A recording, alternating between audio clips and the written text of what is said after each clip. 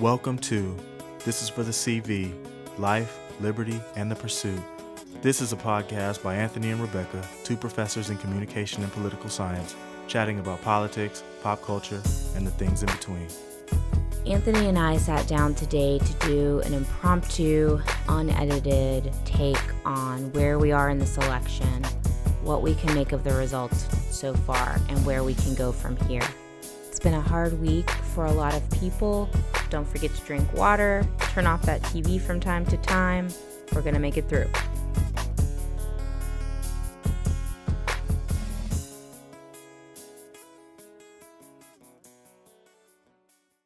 Hey, Anthony. Hello, Rebecca. How are we doing today? I'm all right. On a Friday. On a Friday is better than a Wednesday, is better than a Tuesday. Yeah, I'm glad we pushed this to this part of the week because there wasn't much to say earlier. And I think if we would have talked earlier, it wouldn't have been indicative of what the truth is. It would have been more reactionary. I completely agree. I'm glad we waited. I was even kind of hesitant now, like, should we keep waiting? But I think it's a good time to jump in. We can be Confucius now. Like the writing is, yeah. And full disclosure, since we're sleep deprived and it's been a long week, as it has been for most of America, this is a episode that won't be edited. No. We're just gonna record stream of consciousness and put it out today. This is Friday, November 6th. At 10:46 a.m. Before we get started, I did want to play a clip from a film and philosopher Dominic Dom Toretto. Here it is. Okay, let's hear it. Ask any racer, any real racer. It don't matter if you win by an inch or a mile. Winning's winning.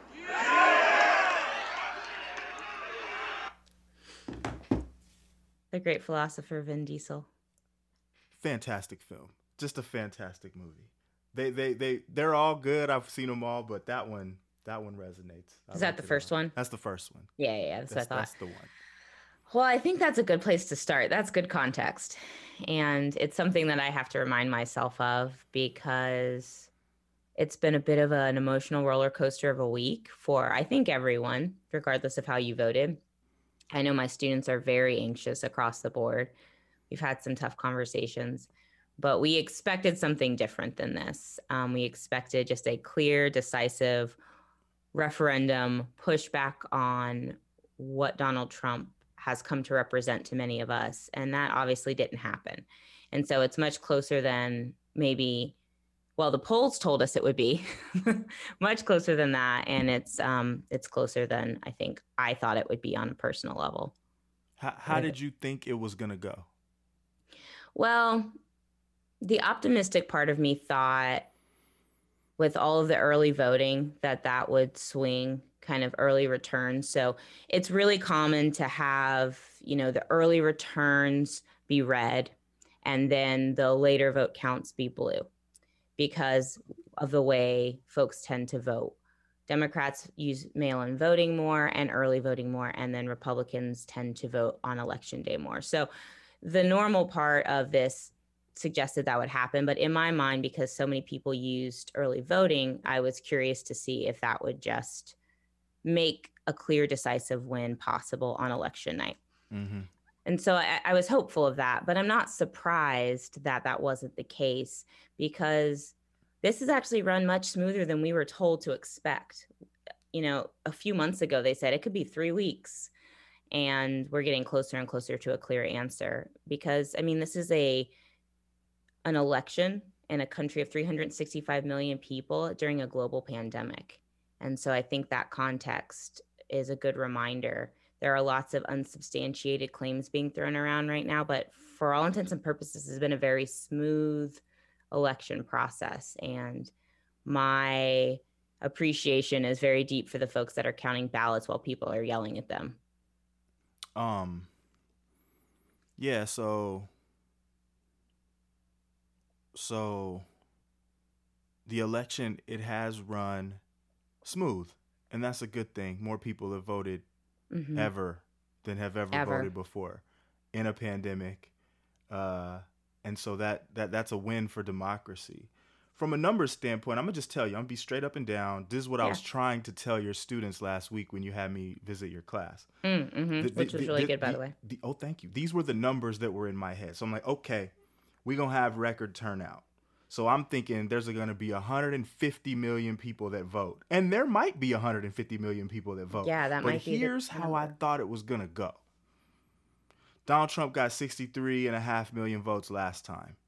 So I'm thinking some of those people died, and there's going to be some people that didn't think he could win that were energized by him winning who are going to come out now to protect that victory. And we're going to have record turnout. So I didn't think he'd stay at 63, but I thought he'd be around 65, 66. So that meant in my mind that 85 million people were going to vote for Joe Biden. That's really what I thought. And so I thought that he was going to win Wisconsin and Michigan and Pennsylvania, which he has. And I also thought he was going to win Iowa and Ohio and Florida and Georgia. I didn't think Texas was in. I definitely thought he was going to win Arizona. So I thought that this was going to be like 359, 179 Biden. Like it'd be an early night. Like Florida goes for Biden. It's a wrap. And we're just off to the races. That's what I thought. But what's ended up happening, it's still pretty, it's a beatdown. Like electoral college wise and popular vote wise, it's a beatdown. It's looking like 306, 232. Because the only state left on the board that I think the president can win is North Carolina. That's it. The end. Yep. So that ain't nothing. It's not nothing. And I think because of the way that reporting is done on election returns, they're all cast the same, well, unless it's early voting, but all the votes are cast in the same time window. Yes. It's just that they're reported and counted at different rates. And so because they're reporting on this like a horse race, like, oh, he's coming from behind, now he's ahead, he pulled ahead. I don't think it does a lot for the country in terms of dispelling this idea that it's changing. It hasn't changed. No, it hasn't changed. The vote's the vote. The vote is the vote. The rate at which we are counting and reporting those votes is what's changing. And so I think it would almost be better just to get final counts. Sure. But I understand that there's a historical kind of precedent set to be very transparent and to report as you're going. And so I understand the reason for doing that, but I'm also seeing that that Donald Trump is doing exactly what he said he was going to do, which is he's going to say that we somehow need to call an election the night of, which has literally never been a thing in our country, ever, not once. So one other thing is just that all states are still counting votes, every single one of them. I haven't checked it today, but yesterday afternoon, California had 77% of their vote reporting. The only difference is that it's such a blue state that it doesn't matter. We can make a projected call there, and all the networks are comfortable doing that. The reason why it seems like things are going on in the remaining states is just because it's close and they can't make those calls yet. So it's funny Texas isn't finished. Right, we're not done. And it's funny you bring up California because, yes, it's a blue state, and yes, it's going to go decisively percentage-wise for Joe Biden. But in 16, the share of votes, like the number of voting people in California that voted for the president, voted for Trump, the only state that had more votes go for Trump was Florida. So if you just sliced off the Republican part of California alone, that's a hell of a lot of Trump voters. I know the president doesn't feel that way about California, but he got a lot of support there. Millions and millions of people voted for the president. Well, in because California. People vote, not land. Right, exactly. Yeah. No, that's a good point. But I want to ask you, as a native Floridian, I've never been. I'm probably never going to go, but what's up with Florida? The same thing that's always been up with Florida, the rural part, and not so different from Texas in some ways. The rural parts are very conservative and look a lot like other states in the South. The densely populated cities tend to be more liberal. But then we have this monolith that I think is such a mistake in the way that we try to categorize voting blocks as Latino vote. There's no such thing. And so people are shocked when Cubans vote conservative. I'm like, well, they tend to by a little bit. So 52% of Cubans thus far have voted for Donald Trump. And so there's some of that going on. But Florida is what it is. That being said, there's record turnout all over the place. And so I think when we start like hating on states, even though it's so easy to hate on Florida, it's easy to hate on Texas. I get it. It kind of diminishes the ground game in those cities that had huge turnout, because people worked really hard to get people to show up. And because there's record turnout in every state, some of that's because of the candidates, but a lot of that's because people on the ground, registered voters, helped people get to the polls, like did all of this work for years and years and years. So yes, Florida sucks, but also I want to honor the hard work that people have done to try to get it to suck less.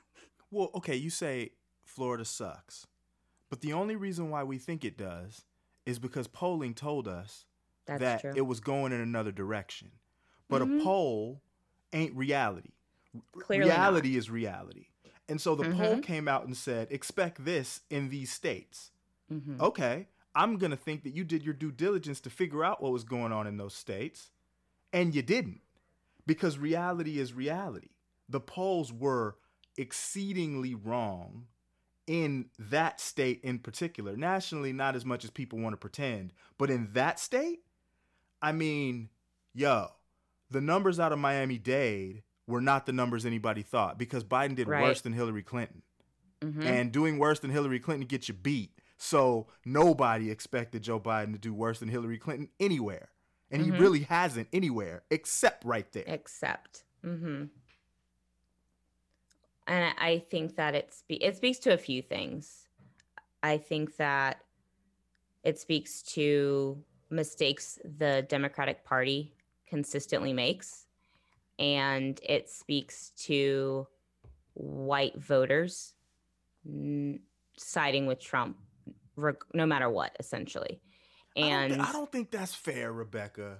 We're just gonna bash white folks is that really what it is? Only 55% of white women and 70% of white men. Now, I'm not bashing them. So here's the thing. When we look at voter turnout blocks, and again, it's oversimplified. I just said we shouldn't be looking at just a Latino vote. And then here I am saying, like, let's break it down by race. So I get that it's problematic to do so.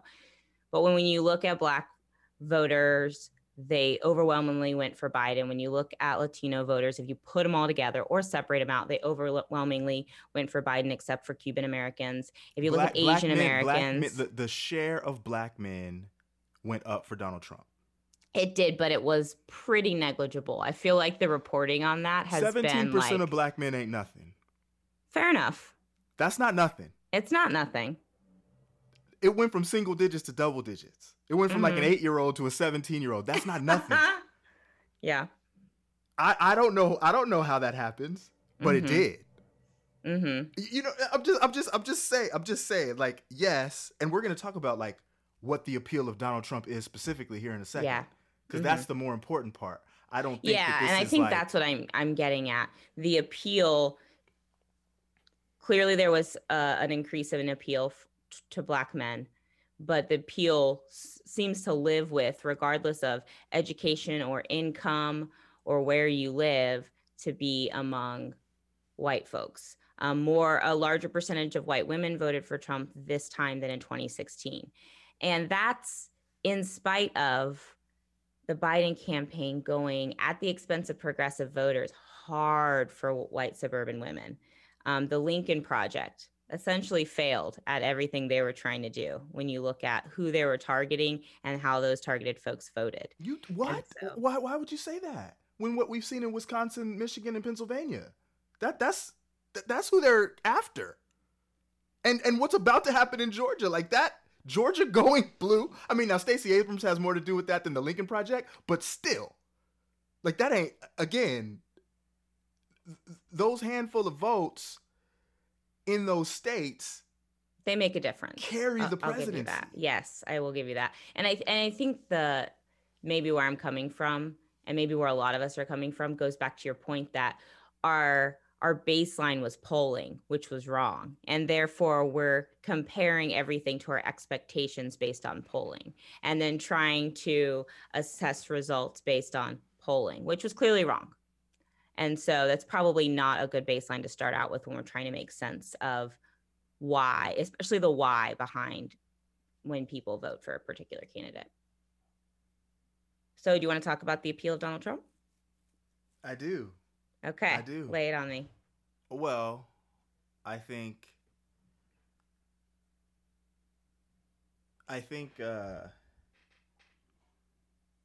Donald Trump's been able to create a coalition, and so okay. This is what I feel. So like out of the whole electorate, I feel like 30% of folks is gonna vote Democratic no matter who they run. And I think 30% of the electorate is going to vote Republican no matter who they run. So I'm talking about the other 40% here now. Not those folks. It doesn't matter who anybody runs. They're rocking with that party no matter what. I'm talking about the rest of us, right? So out of that rest of us, well, you know, it comes down to the variable that I've been thinking about most when it comes to Donald Trump is greed. Greedy, and greed for what? Greed for power, greed for winning, greed for money, whatever it is. But there's a component there that, and greed and selfishness you can call, but like I have some words written down in my notes. I have greed, selfishness, individualism, liberty, and independence. I can make the case that all 5 of those words are interdependent and interconnected because they speak to a similar ethos. And when you live in a society like ours, if you call it individualism, liberty, and independence, it sounds better than greed and selfishness, but you need to be greedy and selfish to be an individualistic type of person. So interesting. Donald Trump, it's easy to be like, yo, you know, that's just over there with there ain't 70 million racists in the country. Like this is the part. This is the part. Yes, but Joe Biden got more votes than anybody in American history for president. So did Donald Trump. Yep. Donald Trump gonna get more votes than Obama got. Mm-hmm. I can't call 70 million people racist. That's not even a thing. Heck no. There ain't 70 million racists in this country. There ain't 70 million Christians in this country. You know what I'm saying? There ain't. So there's got to be some other Venn diagram to account for that. And so Donald Trump is a version of the American dream.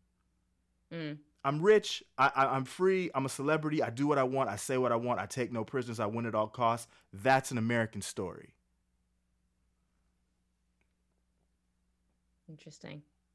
I don't disagree. I definitely don't disagree. Among students, when we were talking this week, that you were talked comfortable. About this in class? Oh, of course we did. We had campaigns and elections the day after the election, and nothing's called. They were all anxiety balls. So we had to talk about it. And we did. We went to all the places, and it's basically all I had left to give. So I am not coherent right now, and I have not slept. So if I make no sense, hey, or even less sense than usual, there's my excuse. But most of them said economy. Of the people who felt comfortable speaking and sharing, which admittedly was a little bit challenging for some of them when people were saying, I just can't believe people are racist or don't care about racism. That kind of created a tough environment to speak up. But I think we kind of navigated the conversation in a way that created a space for people to share without feeling like they had to take that label on. And they said, I don't think he's a good person. I don't like the things he says and does, but I think he's good for the economy and I want a good job. And that was the consistent message across. And this is anecdotal, of course. Sure. But my class is split pretty close 50-50 in terms of more Republicans than not. But when we did a mock vote, pretty close to 50-50, Biden winning by like a vote.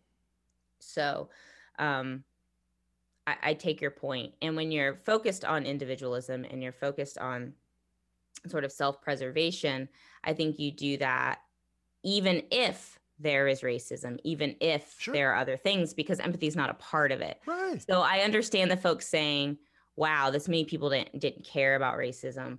No, that's not fair. And I understand that pushback and saying that's not what people were focusing on. And one thing I said to my students that I use for myself, because I've got a large family that voted in both directions, is my reasons for voting for a candidate and against another are not that person's reasons. So the reasons why I didn't vote for Donald Trump are not the same reasons that my family members who did. They didn't accept those things as truth and say, but I don't care about those things. I support him because of those terrible things that you think he's done. And so realizing that, I think, is important as we try to navigate the whys in terms of this voter response.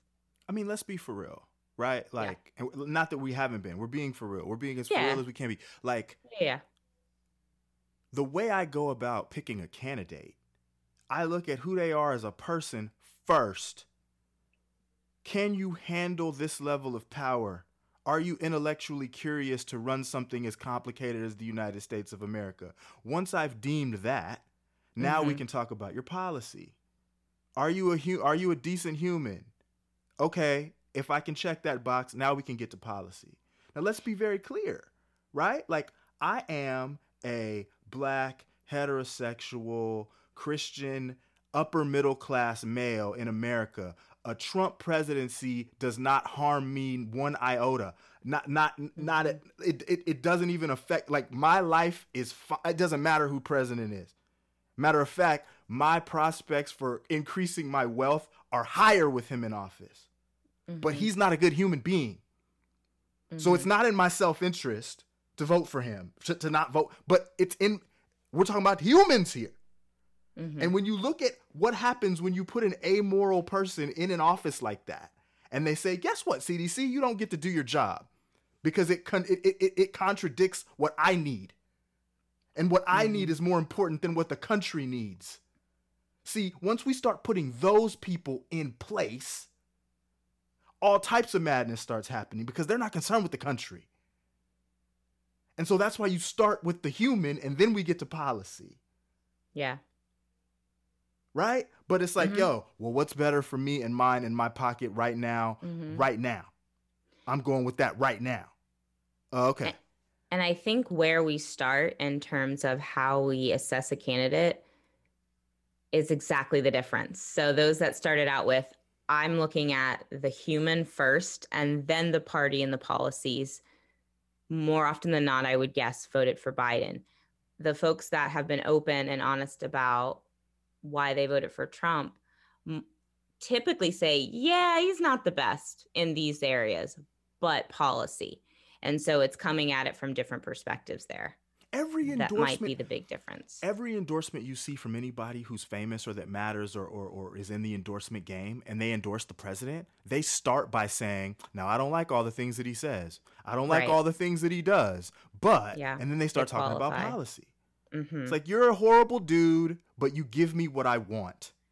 And of the Republicans or former officials that came out and endorsed Biden, they said, now, I don't support everything he wants to implement. I don't support all of his policies, but he's the right man for the job. He's a good person. So it was just a complete opposite in framing. And clearly, the different messages appeal to different people in that area. I think we'd be remiss if we didn't mention the future president, 46, right? Like, Joe Biden is going to be president. He's going to be president. It's still, be president. I feel like Michael Scott. I'm not superstitious, but I'm a little stitious. But at this point in time, there's no other path forward. It's a wrap. It's 11:08 a.m. It's happening. He's going to win Arizona. He's going to win Nevada. He's going to win Pennsylvania. I'm highly confident he's going to win Georgia, which is amazing. But still, like that's where we are right now in the race at 11:09 Central on November 6th. And he's going to win probably a 5-point win in the popular vote. Right? So, but I think, I've been watching plenty of coverage. I've been watching plenty of people talk about this. Mm-hmm. There's a lot of revisionist history about Joe Biden right now. Yep. Joe Biden was nobody's champion. The base of the Democratic Party wanted nothing to do with Joe Biden. And the country, I just don't believe, COVID or no. I thought we were running against COVID and like who's best equipped to get us out of COVID. And I thought COVID would supersede the selfishness part because it's in your best interest to get rid of COVID. So I'm like, okay, it's in our best interest to get rid of COVID. One person wants to fire Dr. Fauci. The other person wants to listen to him. So we're going to, but it's like, no, I'm voting against the lockdown. I want my business back. Right. I'm voting against what Biden might do to lock us down. But, if you look at like these Senate races and the House race, it's like, yo, plenty of people voted for their senator conservative, but not the president. Yep. Which tells you and tells everybody, yo, the base of the Democratic Party is not the base of America. Like that ain't Bernie Sanders, Elizabeth Warren, even in a pandemic, they probably get boat raced because nobody thought he could get 70 million votes. 70 million, that is amazing to me. Amazing to me. 70 million votes, Rebecca?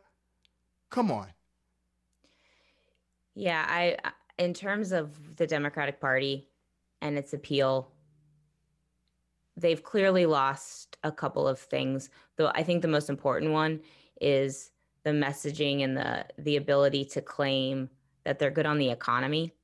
Like, because every time people talk about why they voted for Republican, they say because of the economy, and they connect jobs and low unemployment and prosperity to Republicans against evidence.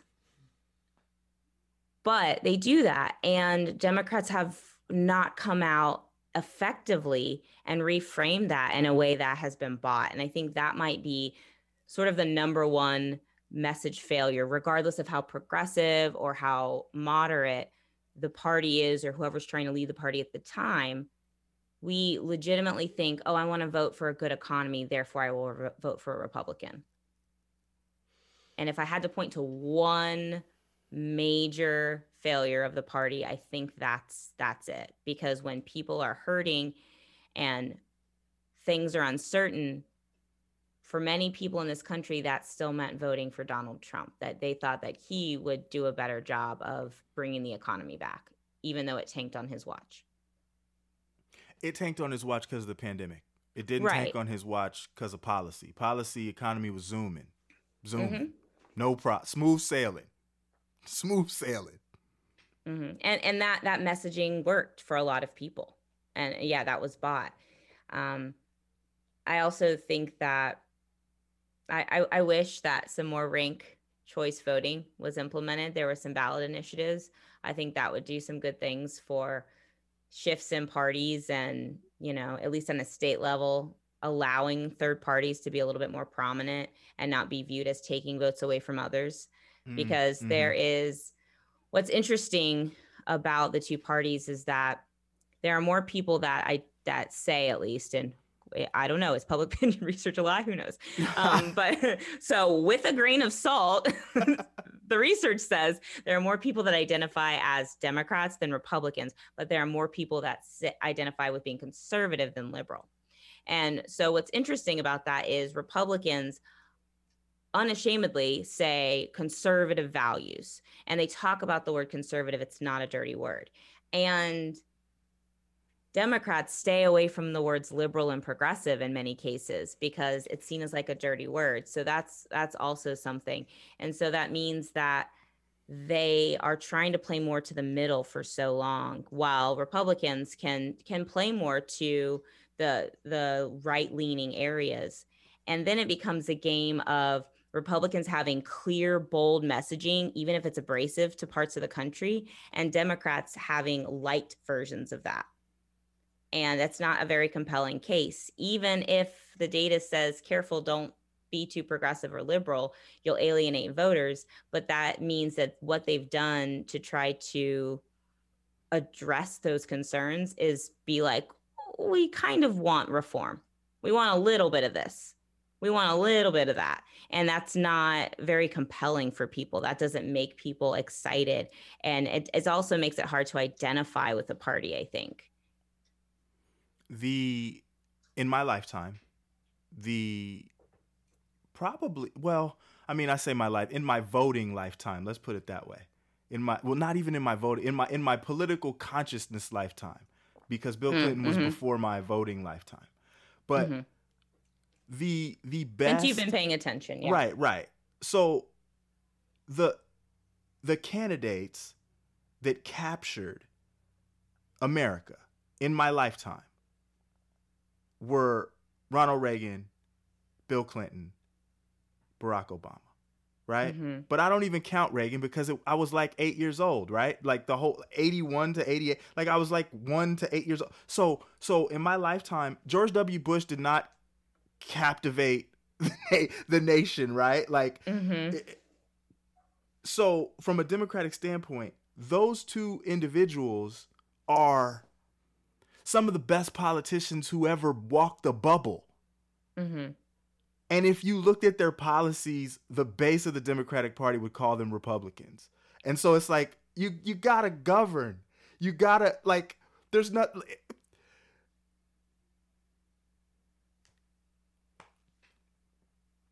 Yes, there are advantages to being conservative in a country and with human beings that are not apt to change.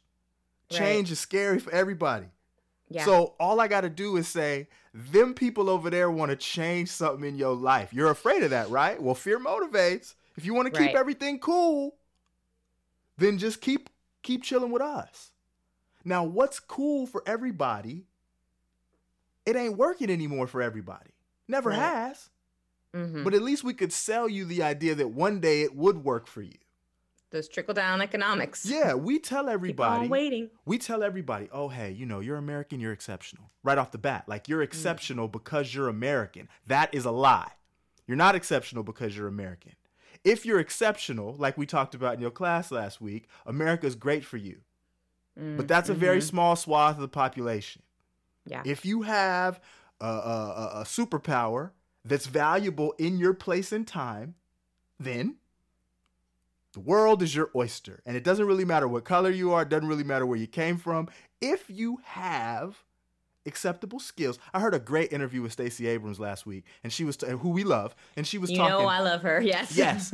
And she was talking about her time in the state legislature in Georgia. And they were talking about education, and they were talking about funding of education. And somebody in her district who represented a very rich neighborhood and a very poor neighborhood in Georgia was saying, Stacey, why do you care about, funding these schools to a higher rate when you came from, poverty and you turned out just fine?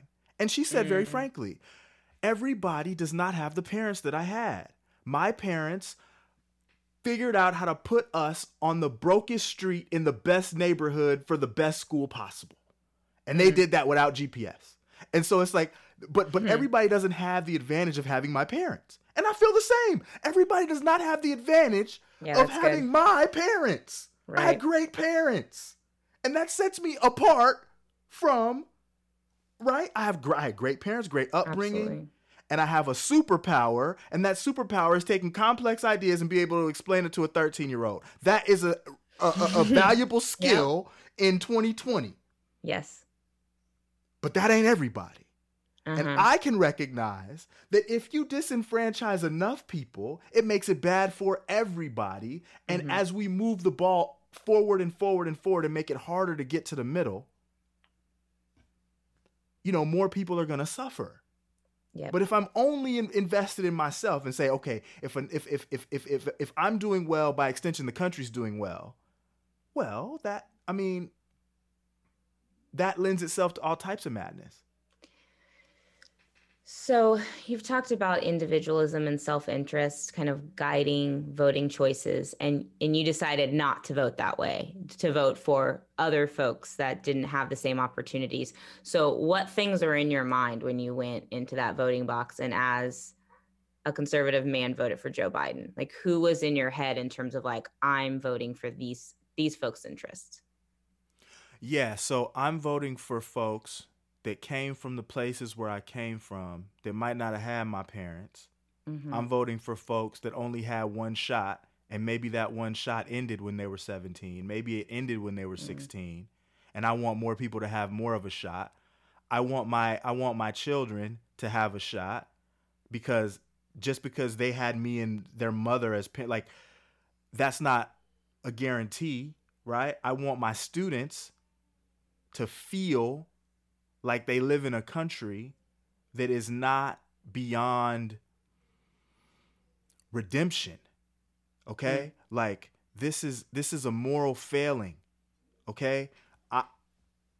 Yes, I'm a conservative man. I lean conservative. I don't even know what conservatism is right now. I have no idea what it is. Yeah. Joe Biden is the type of conservative that I vote for, like, because I'm not at the edge of conservative thought. And I don't think people on the edge of conservative thought would even consider somebody like me a conservative. They'd be like, you are a masquerading rhino, and I can tell because you have an advanced degree and you teach at a higher education institution, and you've been corroded by those liberals over there, and now you're this, and that.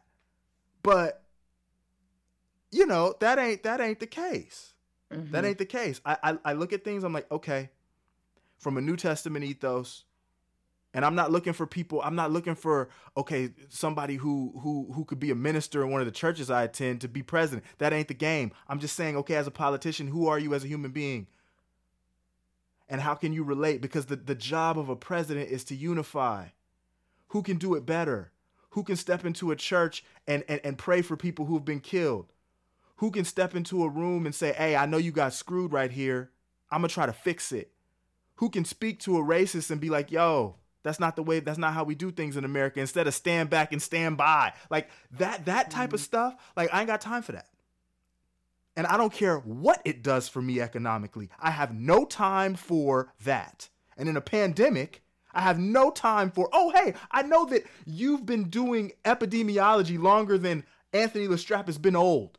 I'm 39. Dr. Fauci been doing this type of work for 40 years. You don't know what you're talking about. Says who? Says who? This goes back to that intellectual curiosity part. The president doesn't read. He's abashedly said, I don't read. I trust my gut. Well, what informs your gut? If you don't read and if you don't listen to experts. Oh, my carnal base instincts. Okay, so what works for you in the moment? Oh, great. Yeah, we can't have people running government that come from that frame. We can't have that in peaceful times, let alone pandemic, stressful, world about to end times.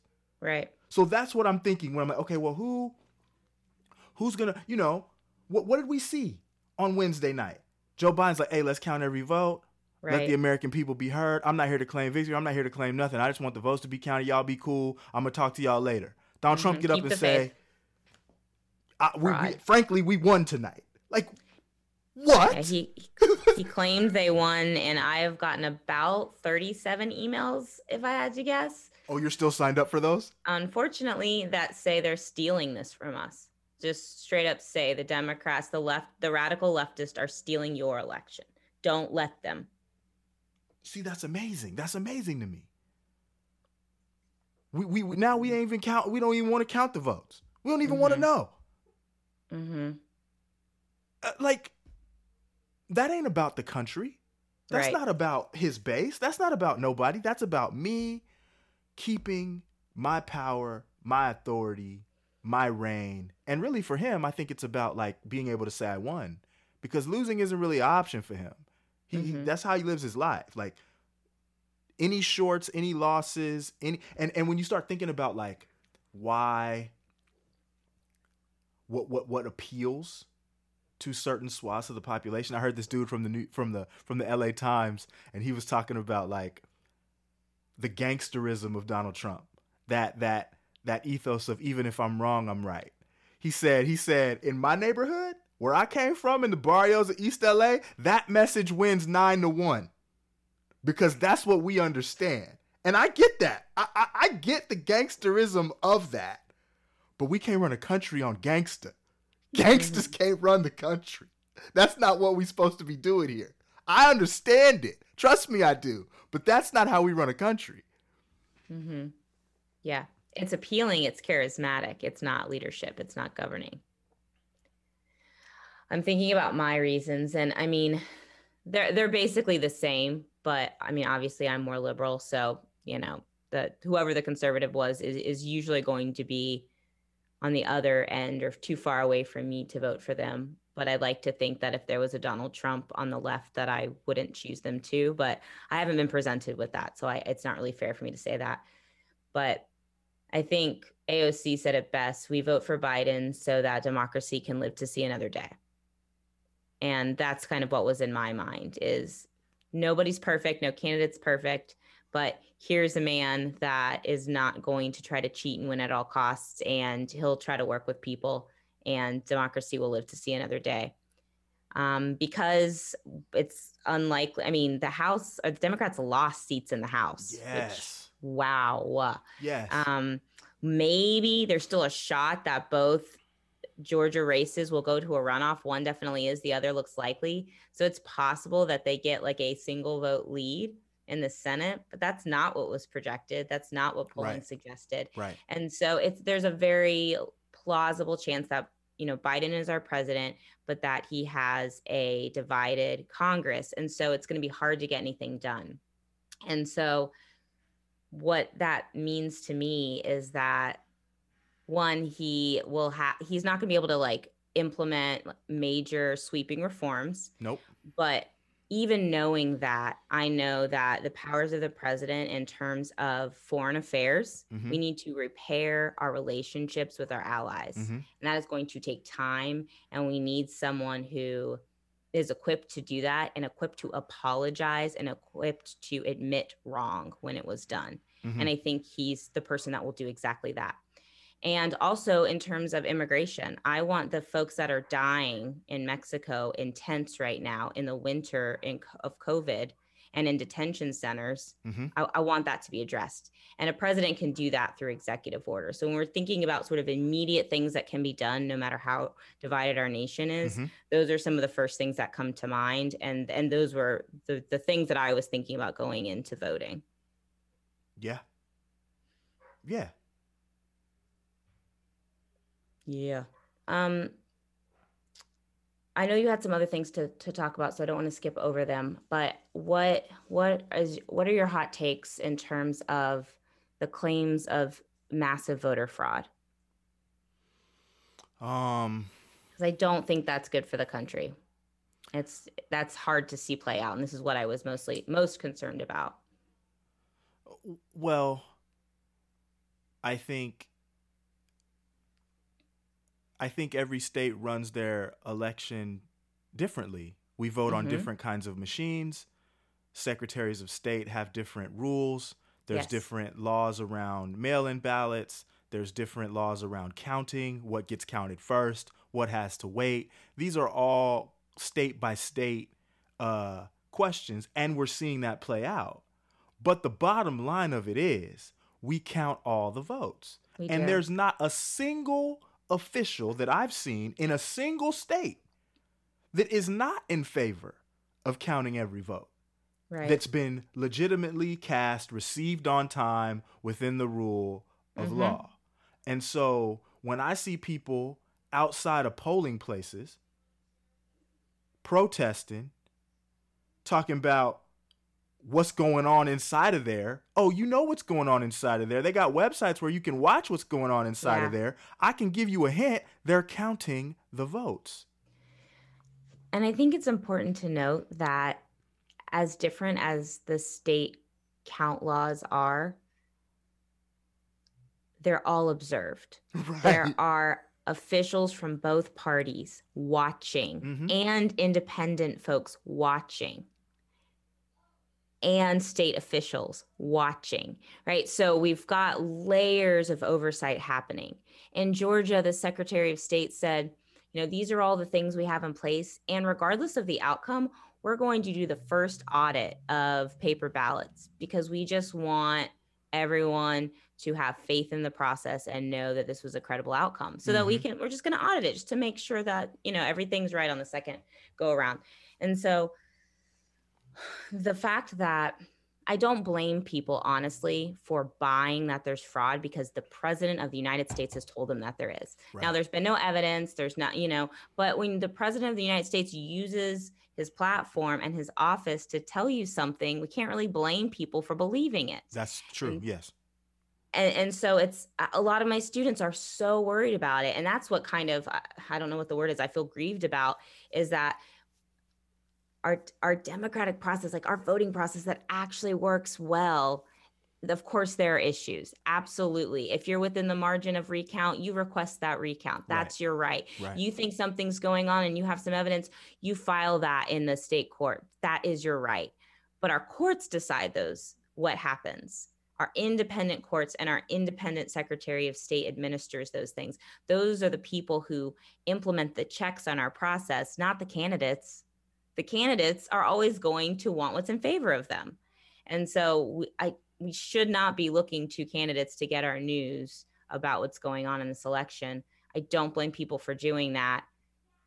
I'm not really all that surprised that he's gone this far, but it is still jarring to hear the blatant lies and to suggest that counting sequence means that those votes are coming in today. Right. It's just that there's record turnout and it takes a while. And in some places, they're literally counting votes that happened the day of the election, like in-person votes. Exactly. In some places, they're counting mail-in ballots. In Pennsylvania, they're like, oh, we got like 30,000 mail-in ballots or so. But that's not what they're counting right now. And so, but to suggest that everywhere we had the results the night of the election of those who voted in person. Well, that's not the case. And then these surprise votes came in the mail. That's not the case. Those were legally, timely cast ballots. If they're not, they are thrown out. Right. If they're not filled out correctly, they are thrown out. And so there's just absolutely no foundation for it. In court yesterday, one of the lawyers for the campaign for Donald Trump said to the judge when he said, do you have officials in the election count room? Because that was the whole problem. And he said, we have a non-zero number. That's like a new alternative fact thing. We have a non-zero number. And the judge, I assume because of what he said next, was pissed and said, as a member of this bar, do you have officials in there? And the lawyer said yes. And he said, well, then there's no problem. What's your it's problem? Completely baseless. Right. You're saying you don't have officials. I asked you if you did, and you said yes. You said yes. The only thing that they, pushed back on was they were made to stand 6 feet away because we're in a pandemic. Right. And so they said, okay, you can get closer. So now these poor people who are counting votes literally have people standing over them, breathing on them while they try to do this vote count. I'm gonna make a crude analogy, but one I feel is apt. Okay, go for it. So, if you decide, you know what, the economics of my circumstances ain't working for me legally, and I'm gonna go the other way, and I'm gonna be a criminal, and I'm gonna sell drugs for a living. There's some rules that go along with that, and the rules go like this. On a long enough timeline, you got to get yourself ready mentally for two things: to either die or go to jail. Those are the stakes. That is the price you pay for making that fast, easy money. And there ain't nobody in the game for real that doesn't understand those stakes. If you are a politician, if you are going to be in the business of politics and run for an office as high as the presidency, you have to respect the counting of the votes, because if we don't, it all falls down.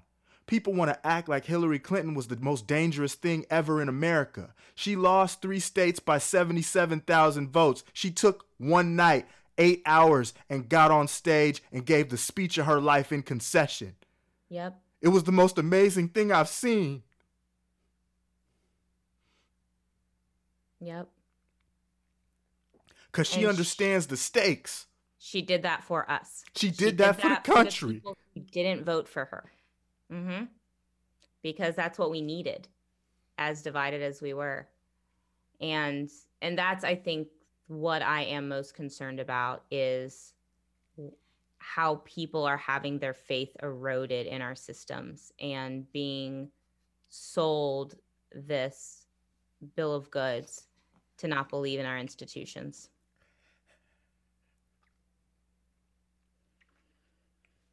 I feel you. I feel you. Where and so, yeah, you're right.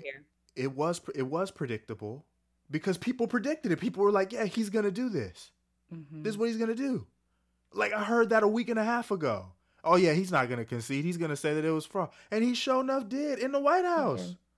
Mm-hmm. Now, to people's credit, nobody was on board with that message outside of his circle. No news outlet, no elected person in office, no serious person. No, you're not seeing Fox News say, oh, yeah, this is credible. You're not seeing senators. Really, the only people who have given it a little bit of backing are Ted Cruz and Lindsey Graham, a little bit of Mitch McConnell, which those last two I don't get because they were reelected in this election. So if there's massive voter fraud, then that doesn't bode well for them, right? Yeah, like, what about your ballot? Yeah, I'm like, that doesn't seem to be in your self-interest to make that argument. But they were like hinting, they weren't coming out and strongly. But the vast majority of people, we see Chris Christie, Marco Rubio say, count all the votes. There's absolutely no evidence of this. So I do think I should give credit where it's due and say there are a lot of Republicans standing up and saying there's no evidence of this. This is dangerous. Candidates don't get to determine the outcome of elections. And I think that gives me some hope that we have lines and we have, things and institutions that we can collectively agree on, regardless of if that means we lose that day, because we all lose sometimes and we have to be able to accept that. Right. On election night, you're seeing it play out and you're like, man, this can't be. But I didn't start feeling decent and I wasn't able to go to sleep until I saw Fox News call Arizona. And when that happened, I was like, oh, well, there's not a dot on Nate Silver's map that the president can win the presidency without Arizona. I've been looking at that map for 3 months. Right. Oh, you didn't win Arizona. And immediately I thought of John McCain. And I was like, you see, you did have some consequences because you've been dogging that man while he was alive. You dogged him when he died. You dogged him after he died. And the people of Arizona, they ain't like that so much. Mm-hmm. And you needed them on Tuesday night. And you ain't get them. Yeah. We had record Mexican-American turnout in Arizona. And I agree with you. I think that a lot of folks that maybe changed their vote from 2016 was because of John McCain. Yeah, that made me feel good. Mm-hmm. Because that was hopeful. Attacking the military ain't part of the Republican Party I know. Right. That ain't nothing about speaking out when people put bounties on American soldiers. I mean, yes. What I think will be interesting to see is, as you and I know, absentee ballots for military, there's some different rules around when those ballots can arrive. I think about 26 states give extensions for when those ballots can arrive since they're overseas, if they're actively serving overseas, and their families that could be overseas with them. So traditionally, those votes tend to favor Republican candidates. And I'd be interested to see how that plays out in this election where such horrible things have been said about our military, our service members. And I don't know how that shakes out. And I don't know that it will be enough to sway one way or the other, but I do want to pay attention to that vote as it gets certified. Yeah. And we won't know the final counts until December sometime. And when we do have all the numbers in, it'll be cool to look at them and see what really went down. Because right now it's still in the abstract. We're guessing. We're looking at exit polls, which are trash. Like we can't know for sure. It's in the moment. And I think that's such a great point that networks don't call elections, right? Like these are projections and no one is truly president until the Electoral College casts their vote in December. Right. So we always have a decision in December. It's just that sometimes it's clearer ahead of time and a candidate concedes because they do what's best for the country. But other than that, this the process isn't atypical. No. And anybody who thinks, oh, well, the president's just going to not leave and he's just going to be mad. And no, at 12:01 on January 20th, he ain't the president no more. And he will be treated as such. You're just a civilian now with a Secret Service detail, but you got to exit the premises. Period, point blank. Like, that's what it is. And the fact that it looks like Georgia will be in play for 2 special elections in January means that I think Democrats and Republicans alike in the Senate are going to be operating under that understanding. And so I'd like to think that regardless, every Republican senator would be like, nope, goodbye. That's not how this works. But even in that, I think that's going to encourage a more vocal pushback from Republicans in the Senate because they need those seats in Georgia. And saying, oh yeah, Donald Trump's right about, fraudulent elections. I don't think that's in their best interest to be competitive in that state anymore. Right. Now, I have no idea about anything in terms of Alaskan politics, but the Democratic candidate for Senate in Alaska is not conceding because they're saying the only votes that are in right now are in-person ballots and 60% of the vote is all mail-in. And he's like, I'm about to win this. And I'm like, you are? But he feels like, so if the Democrats were able to get that seat in Alaska, it makes Georgia even more tantalizing because I believe Jon Ossoff's going to win that race against Purdue. I don't know about Warnock and Loeffler. But I think that's Loeffler's a terrible candidate that is tied directly to Donald Trump. She's a terrible candidate. From the words that come out of her mouth, a terrible human. So I don't know what's going to happen. But she shares QAnon content. Right. I mean, like, unabashedly. I'm like, Kelly, what you doing, girl? But we're verging now. So now we're talking about projection. So I guess we want to end on. We want to end on where do we go from here? Where do we go from here? What do you think? Well, I think that it sounds a little, I don't know, cliche, but we're clearly divided as a country. And I think any discussions of unity need to not be at the expense of people that feel wronged by Donald Trump, but also not be at the expense of people who maybe voted for him. I'm not interested in unity conversations for unity's sake, where it's like, hey, shut up and be kind. But like, I don't care if you don't have a job or you're getting shot by the police or like all your concerns and all the reasons you voted, just be quiet about that so we can have unity. That's not unity. That's oppression. And so what I think is needed is, I'll look internally. I think we all need to get more involved in the political process and doing that work on the ground level in terms of local politics and just like giving back to our community, being more involved and connected with each other and at a state level. Because if we're talking about healing and getting past this, it has nothing to do with who the president is. That's a reflection of us. That is not who we are necessarily, but it can reflect issues. And so Donald Trump's presidency and the fact that it was close again this time suggests some real hurt that needs to be fixed in this country. But I don't think we do that just by voting. I think we voted, we showed up, we did our job. But what happens next is I think we need to be way more engaged and not just think about politics every 4 years. Yeah, I think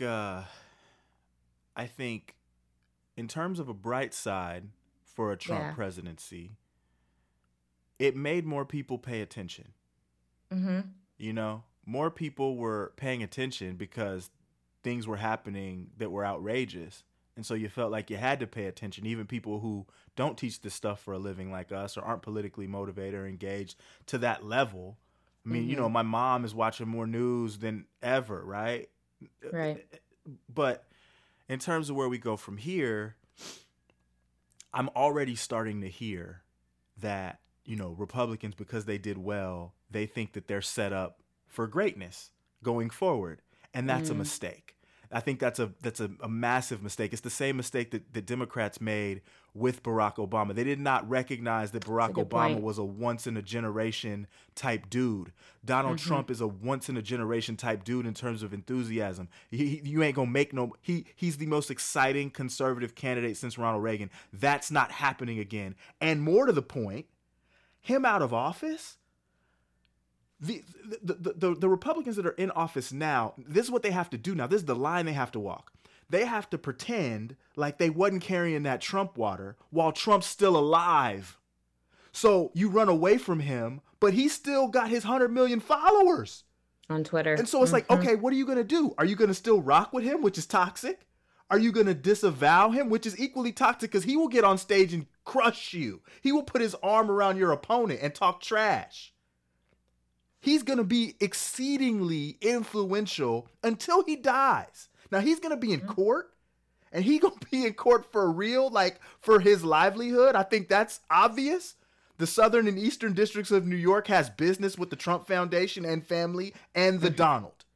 But in terms of his political influence, that ain't going nowhere because the base of his party, out of that 70 million, there's 50 million folks that love the president. I mean, love him for whatever reason. And that block of people, they will go vote and do what he say. And you want that. So it's like, in a way that presidents, once they're not president anymore, they kind of just fade. Donald Trump ain't going to fade. He's not going to walk off into that good night and let the next folks run it. He's like, no, I'm the party. And you're going to come through me and kiss the ring if you want my people. Because that's who he is. Yep.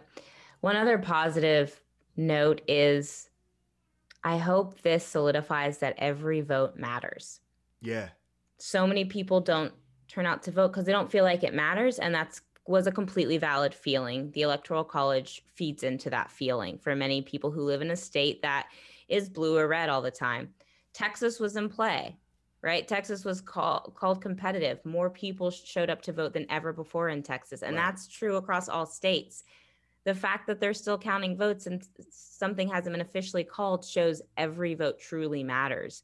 And so I'd like to see the positive of that in terms of it really does matter that you show up and you actually do have a say in your democracy, even if in past generations it didn't feel like that. And so I hope that enthusiasm and that belief, despite the rhetoric that's trying to undermine our process, I hope that that's actually what lives on past this period of time.